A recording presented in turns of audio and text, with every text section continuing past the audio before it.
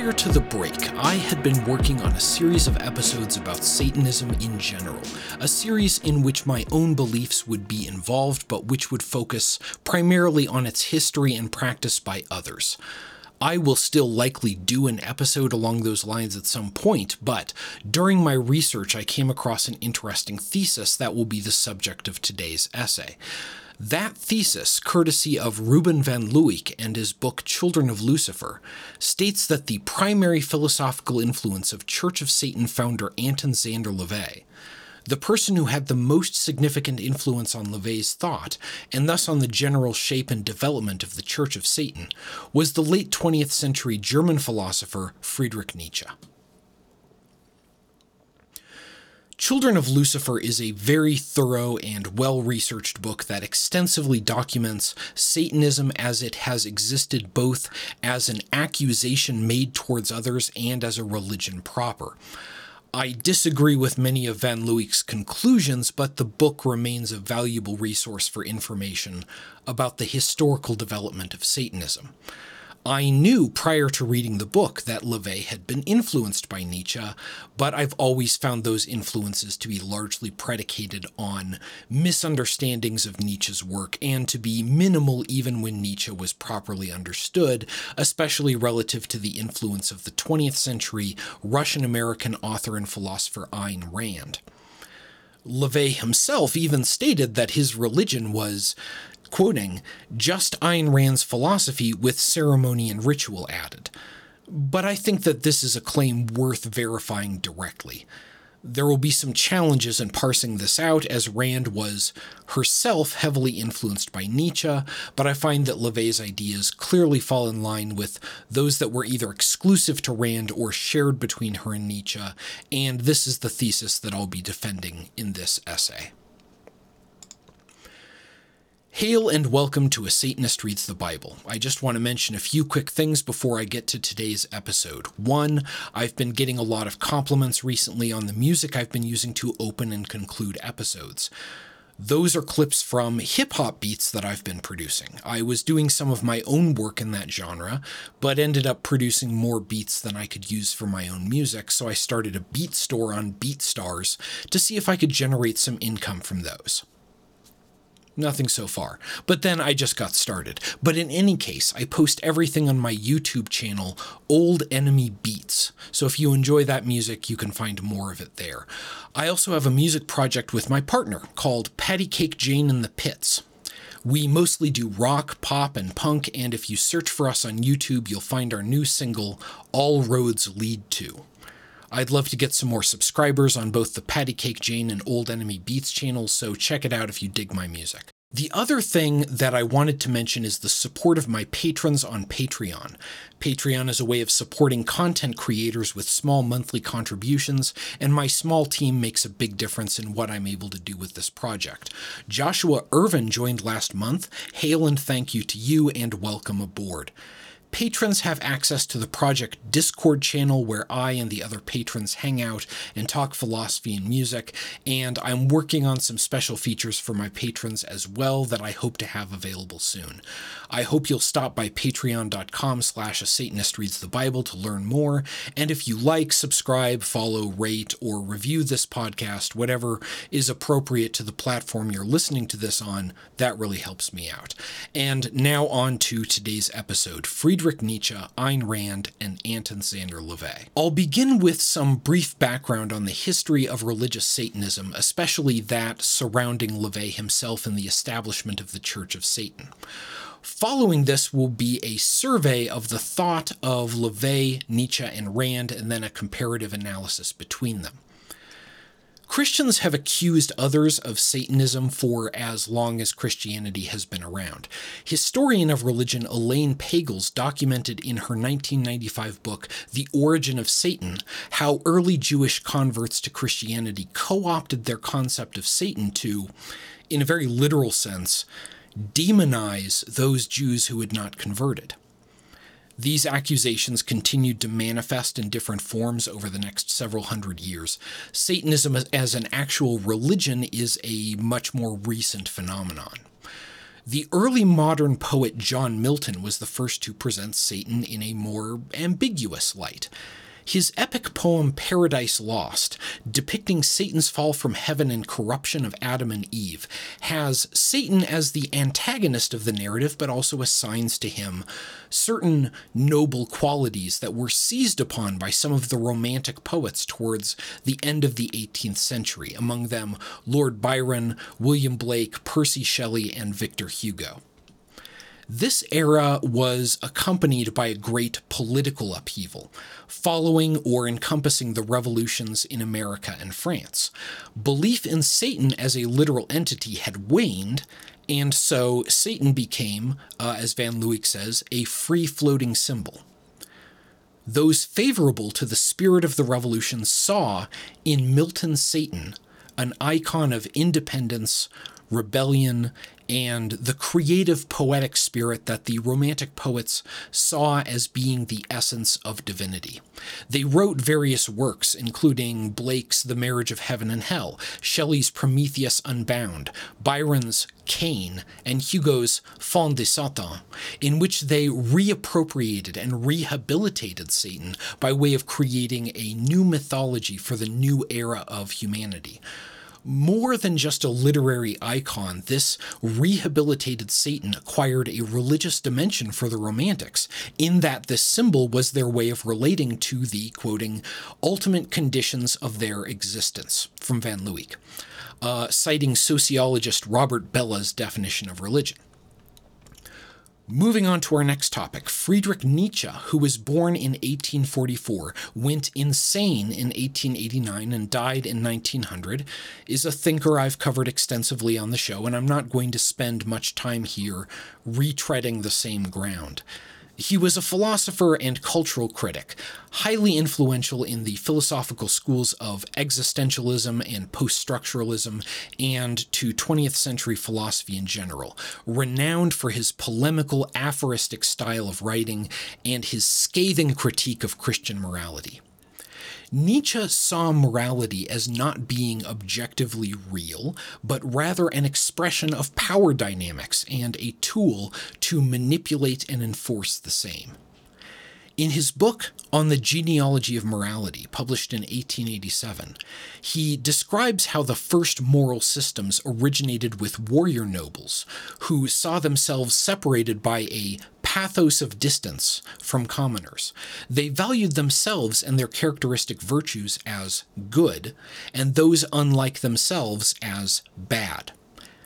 Enslaved peoples, resentful of their position, revaluated this morality into the good-evil axis. They deemed their position of suffering and powerlessness as good, and the status and power of their oppressors as evil.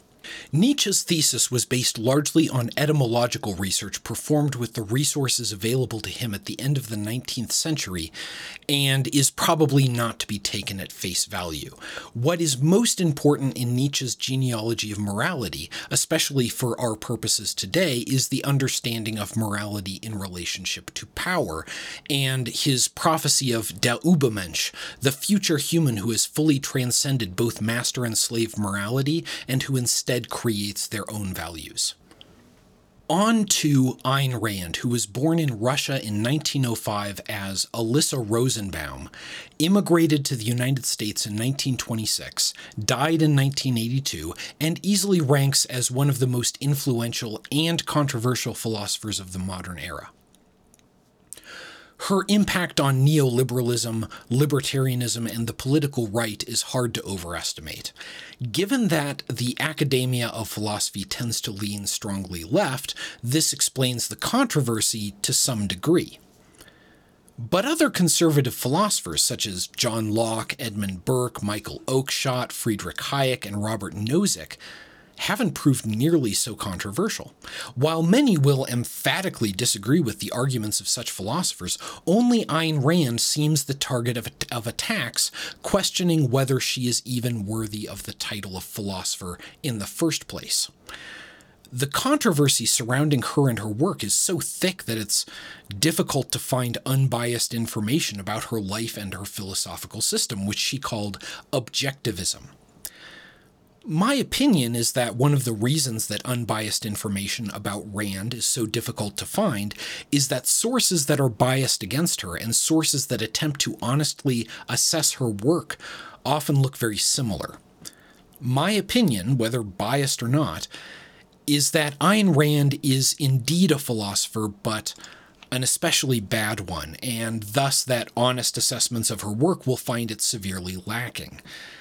But just by way of securing my argument against any potential biases I may have, let's look to her entry on the Stanford Encyclopedia of Philosophy, a lauded online resource maintained by a distinguished editorial board which aims to represent the current state of research on every philosophical topic in its full breadth, and which, for many of a philosopher, myself included, serves as the default starting point for any new philosophical inquiry.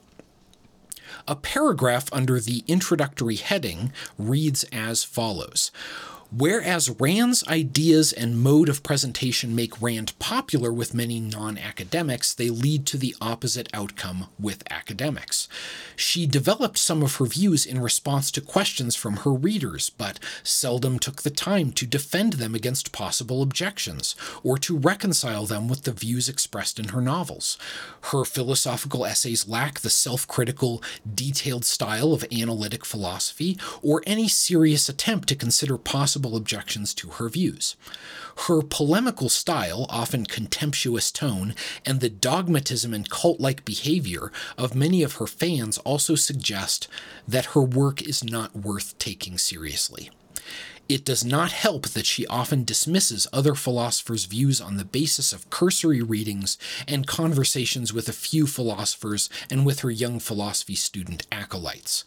Some contemporary philosophers return the compliment by dismissing her work contemptuously on the basis of hearsay. Some who do read her work point out that her arguments too often do not support her conclusions. This estimate is shared even by many who find her conclusions and her criticisms of contemporary culture, morality, and politics original and insightful. End of quote. Rand was trained in philosophy at Petrograd State University, but she acknowledged only Aristotle as having influenced her work. Despite this, reading Rand's student Leonard Peikoff's book on objectivism, one finds numerous ideas found also in Locke, Kant, Hegel, and Nietzsche, and the works of other philosophers. Rand read Nietzsche extensively. Thus Spoke Zarathustra was the first book she bought in English. But she broke with him on several key concepts. A 2006 paper by philosopher Lester Hunt argues that Rand actually engaged critically with Nietzsche in her novel The Fountainhead. Hunt claims that Rand's engagement with Nietzsche is not predicated on a misunderstanding of Nietzsche's ideas, but Hunt himself seems to me to have misunderstood Nietzsche, and so I think that to the extent that Hunt's thesis is correct, it seems the case that Rand has as well. That misunderstanding is one that I'll be discussing further on. Rand was emphatically opposed to Immanuel Kant, despite their often reaching similar conclusions. And in reviewing her work, I have not found any indication that she engaged with the various contemporaneous philosophers whose work was most relevant to her own. And last we have Anton Szandor LaVey, born Howard Stanton LaVey in 1930. I'm not entirely clear on the details of LaVey's early life. The source for much of what I was able to find ended up coming from LaVey himself, and I'm not entirely confident that this information is reliable. He was undeniably a showman and claimed to have joined a circus after dropping out of high school. He later worked as a musician and developed an interest in the occult, which, combined with his interest in the works of Nietzsche, Rand, and the social Darwinist author who went by the name Ragnar Redbeard, led him to, in 1966, found the Church of Satan as the bastion of his new religion of Satanism. In 1969, he published The Satanic Bible, a collection of essays detailing the religion, as well as including various magical rituals and invocations. This became the first openly Satanist organization to endure and to operate in any significant capacity. One of the clearest lines that can be drawn between the thought of Anton Szandor LaVey and that of Friedrich Nietzsche regards modernity, the era of the values of the Enlightenment, encompassing values of individualism, reason, technology, progress, capitalism, and the concept of the nation-state and individual identification therewith. These are values to which Nietzsche was not altogether opposed. He had at times been accused of being an irrationalist, Ayn Rand herself being one of his accusers on this matter. But while Nietzsche's view of reason was complex, he certainly valued it highly. However, along with Sigmund Freud and Max Weber, Nietzsche is seen as an early critic of modernity and even as a kind of proto-postmodernist as a result of his deconstruction of foundational Enlightenment concepts, such as objective morality and the individual. Gilles Deleuze and Michel Foucault, both post-structuralist thinkers central to philosophy in the postmodern era, were strongly influenced by Nietzsche. Nietzsche repudiated his nemesis, the composer Richard Wagner, in part for his modernity, writing, "Precisely because nothing is more modern than this total sickness, this lateness and overexcitement of the nervous mechanism, Wagner is the modern artist par excellence.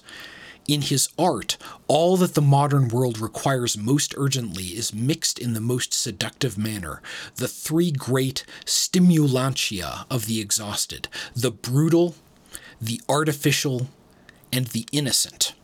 And in a parenthetical note to that, Nietzsche says, idiotic. Nietzsche described modernity in general as being under the influence of a kind of sickness, resulting in part from the influence of Christianity, but also simultaneously from the death of God, the disappearance of meaning from the human world resulting from the dissolution of religion without any replacement for the values it created. LaVey, in contrast, was an emphatically modernist thinker who uncritically endorsed the values of the Enlightenment wholesale and indeed predicated much of his thought thereon. In Children of Lucifer, Van Leeuwenhoek describes LaVeyan Satanism as being a quintessential Enlightenment religion, quoting, "very much a religious vehicle for the values of the Western Revolution." LaVey's rationalist stance against traditional religion was part of this, as the Enlightenment holds rationalism above religious superstition. Van Leeuwenhoek describes Nietzsche as, quoting, "continuing in the footsteps of Enlightenment religious criticism." But this is, in my opinion, a misunderstanding of the foundations upon which Nietzsche based his repudiation of Christianity. The Enlightenment criticism of religion is, as I have said, based on rationalism. Through the use of reason, one can infer that many or all of the claims made by traditional religion are false. Simultaneously, the paradigmatic Enlightenment thinker Immanuel Kant would say one can use reason to find objective grounds for morality other than divine command. But Nietzsche rejected moral realism entirely. For him, morality was a matter of power dynamics, and he implicates Christianity as being a consequence of this. Rand, on the other hand, saw things much the way Kant did. Rational thought leads one to objective morality. Although Rand's conclusions as to what constituted that objective morality differed quite radically from Kant's. The ethical system of Rand's objectivism is referred to by philosophers as ethical egoism, which states that, quoting from Schaefer-Landau, a philosophical ethicist, actions are morally right just because they promote one's self-interest. This is entirely in line with LaVey's conception of Satanism. Although one might read LaVey as being a moral anti-realist, in other words, nothing is truly morally right, and simultaneously a psychological egoist. In other words, people can only act in their own self-interest and deceive themselves when they believe they are acting for other reasons. Like Rand, Nietzsche praised selfishness and self-interest and denigrated altruism. But I would hesitate to describe him as an egoist. Section 162 of the Gay Science reads, "Egoism is the law of perspective applied to feelings. What is closest appears large and weighty, and as one moves farther away, size and weight decrease." This suggests that Nietzsche sees egoistic values as being illusory. We value our self-interest because it is closer to us than the interests of others, rather than because self-interest is intrinsically valuable. For all that, Nietzsche still might not repudiate egoism, and never does, so far as I could find, so long as we do not mistake egoistic values as being objective, as Rand does.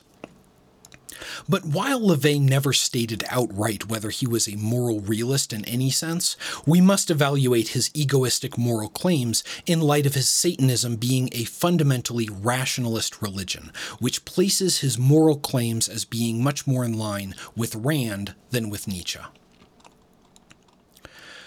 One area where Nietzsche is often misunderstood, and this is a mistake that I find in the work of both Rand and LaVey, as well as the aforementioned philosopher Lester Hunt, is in his philosophy of power and in the dichotomy between Nietzsche's master and slave moralities, which I've already described in brief.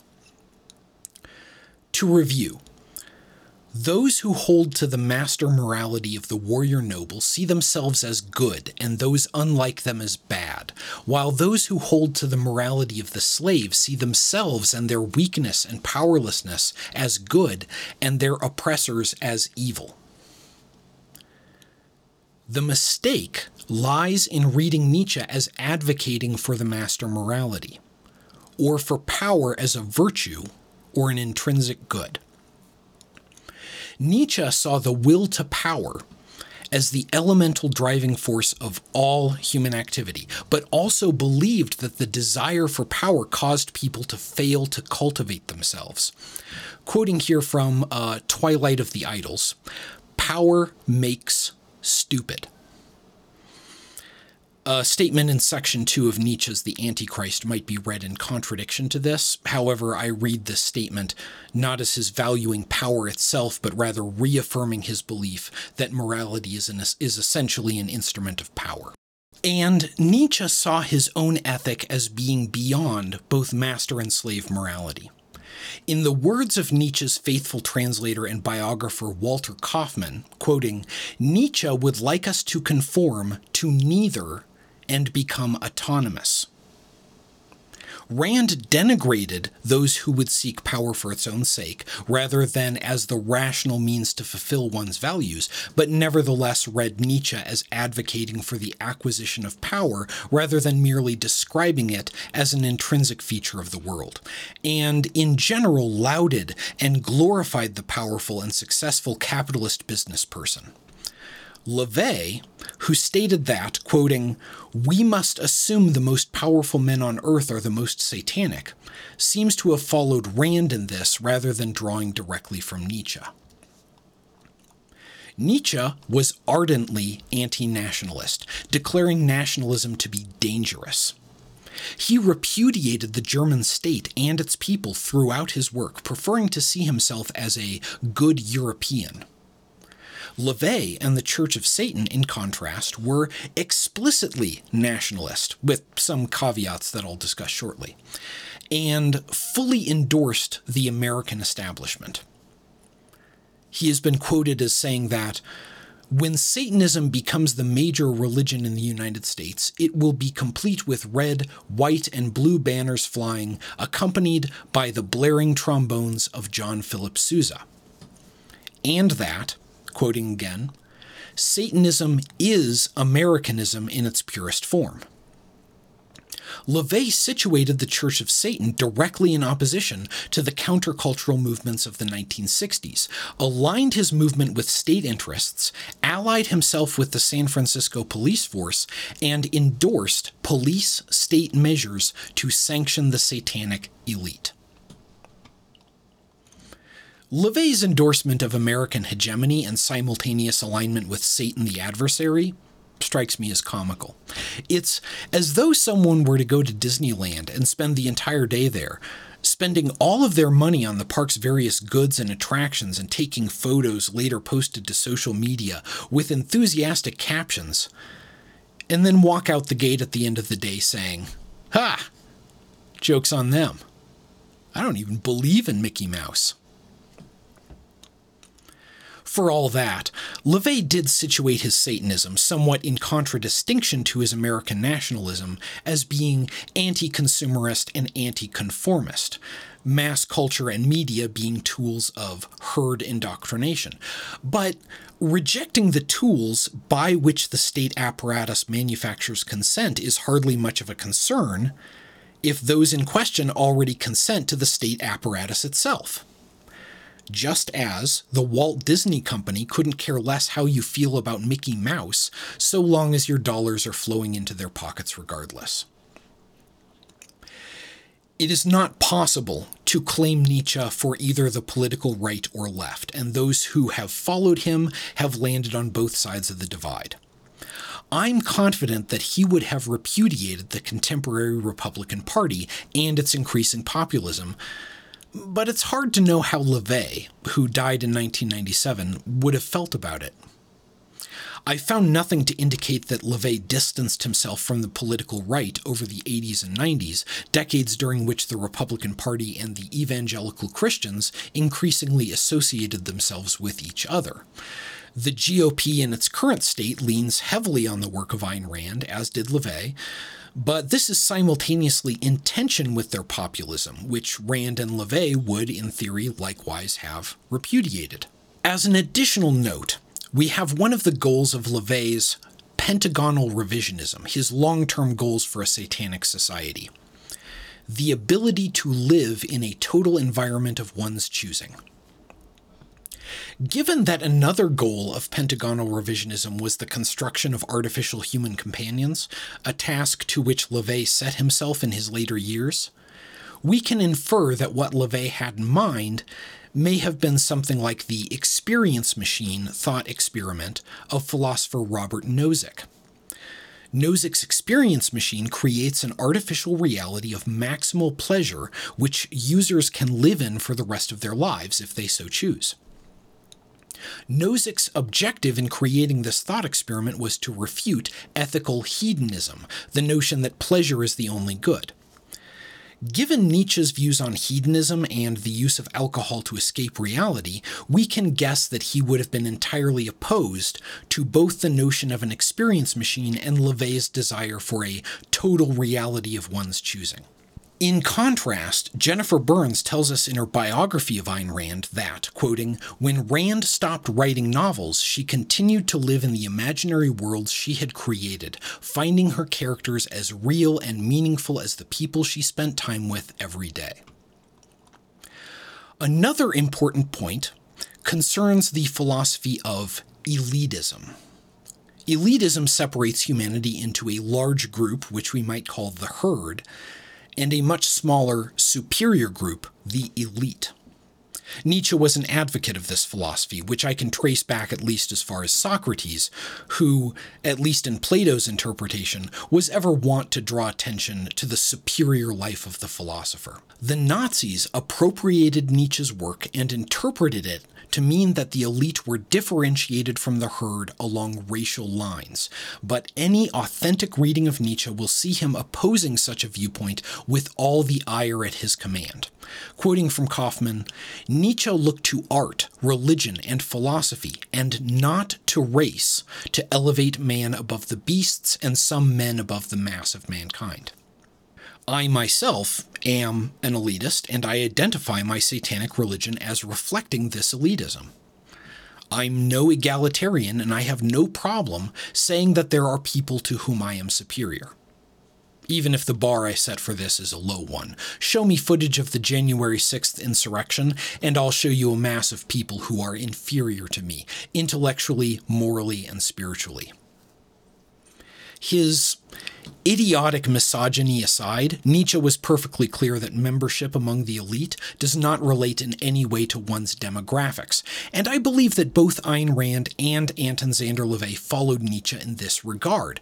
But there are other details of philosophical elitism that can help us to distinguish between their respective philosophies.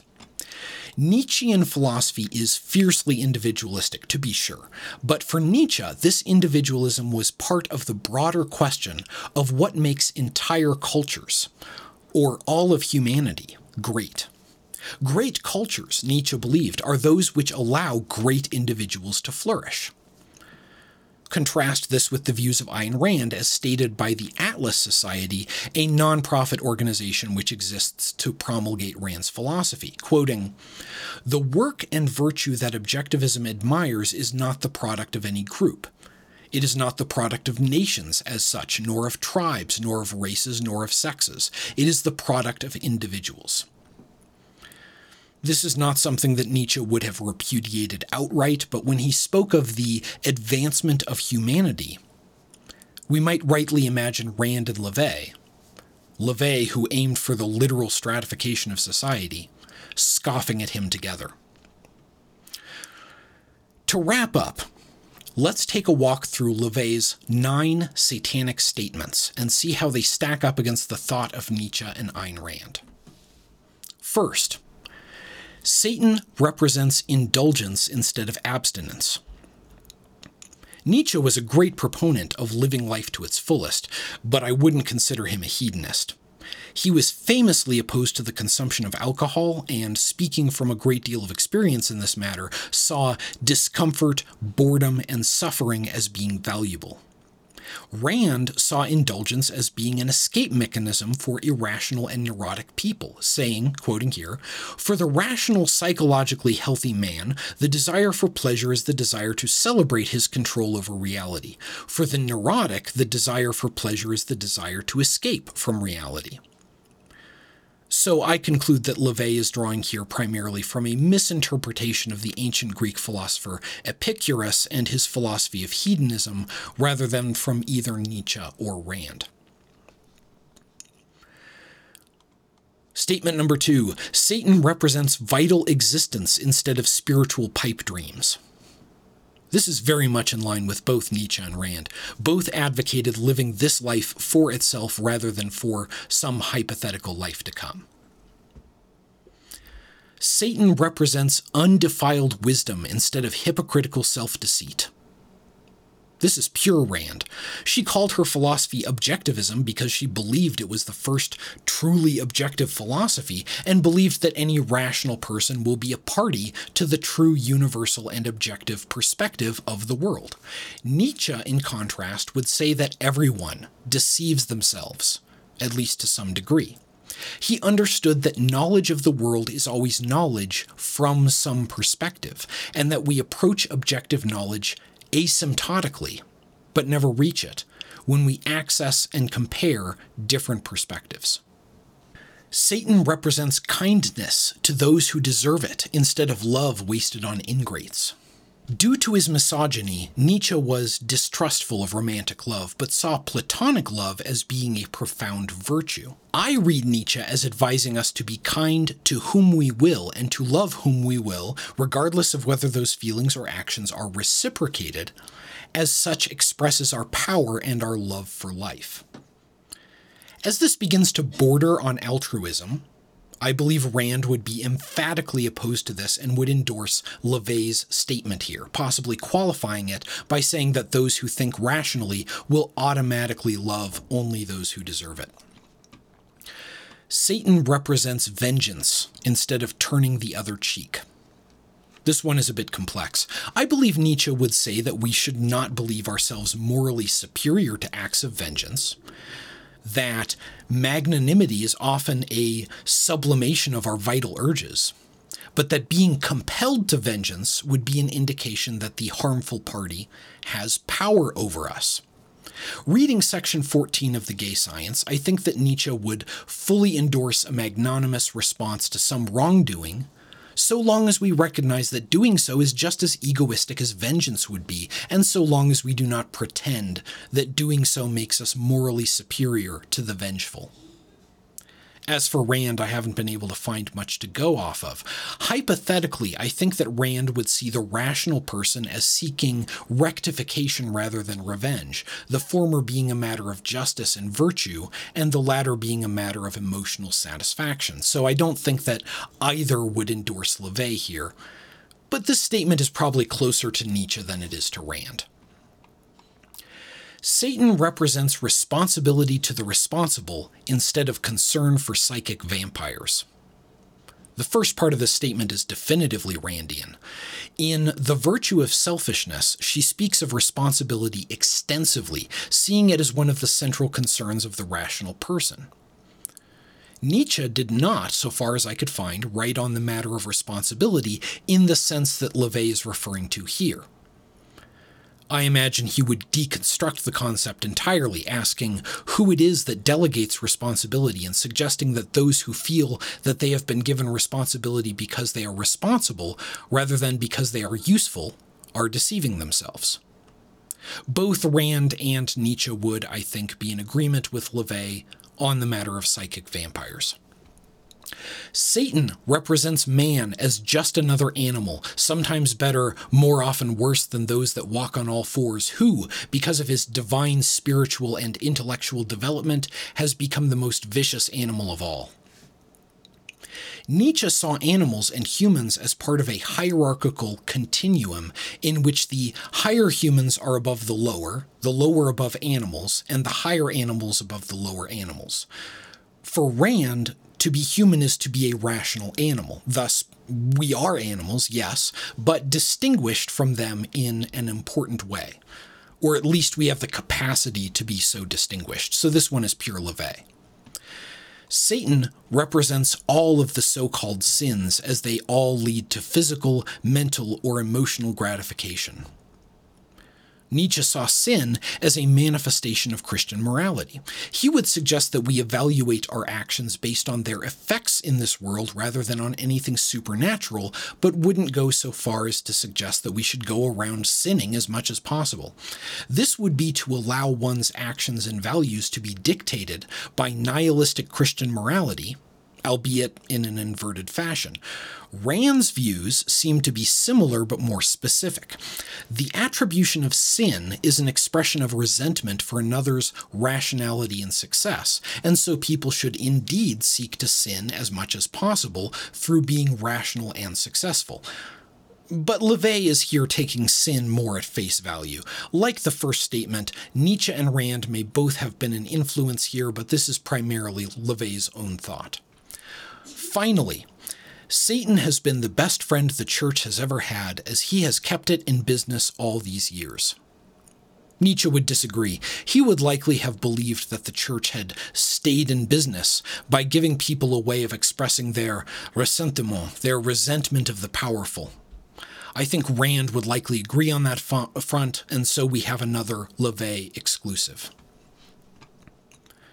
Not that the 9 satanic statements represent the full breadth of LaVey's thought, but they are a distillation of it, and we do not see in them the clear and predominant Nietzscheanism that we would expect if Nietzsche were truly LaVey's primary philosophical influence. His thought diverges from Rand in more places than I expected prior to researching for this essay, but he does follow her on several key points. This characterizes my conclusions in general. LaVey's thought is less overtly Randian than I had anticipated, especially given his own statements regarding his indebtedness to Rand. But I think I've successfully made my case that Nietzsche, at least Nietzsche according to an honest and faithful reading of his works, is a much less significant influence on LaVey than Ayn Rand. That's it for today. I've got another episode mostly written and lined up for the end of the month. The topic for that one will be a bit niche and perhaps not of interest to everyone, but I think it'll be a great episode regardless, and I'll keep that a secret until I release it. I'll be going on vacation next month, but we'll still plan on releasing at least one episode, which will likely focus on the writings of the Apostolic Fathers, the first Christian writings to emerge after those of the New Testament.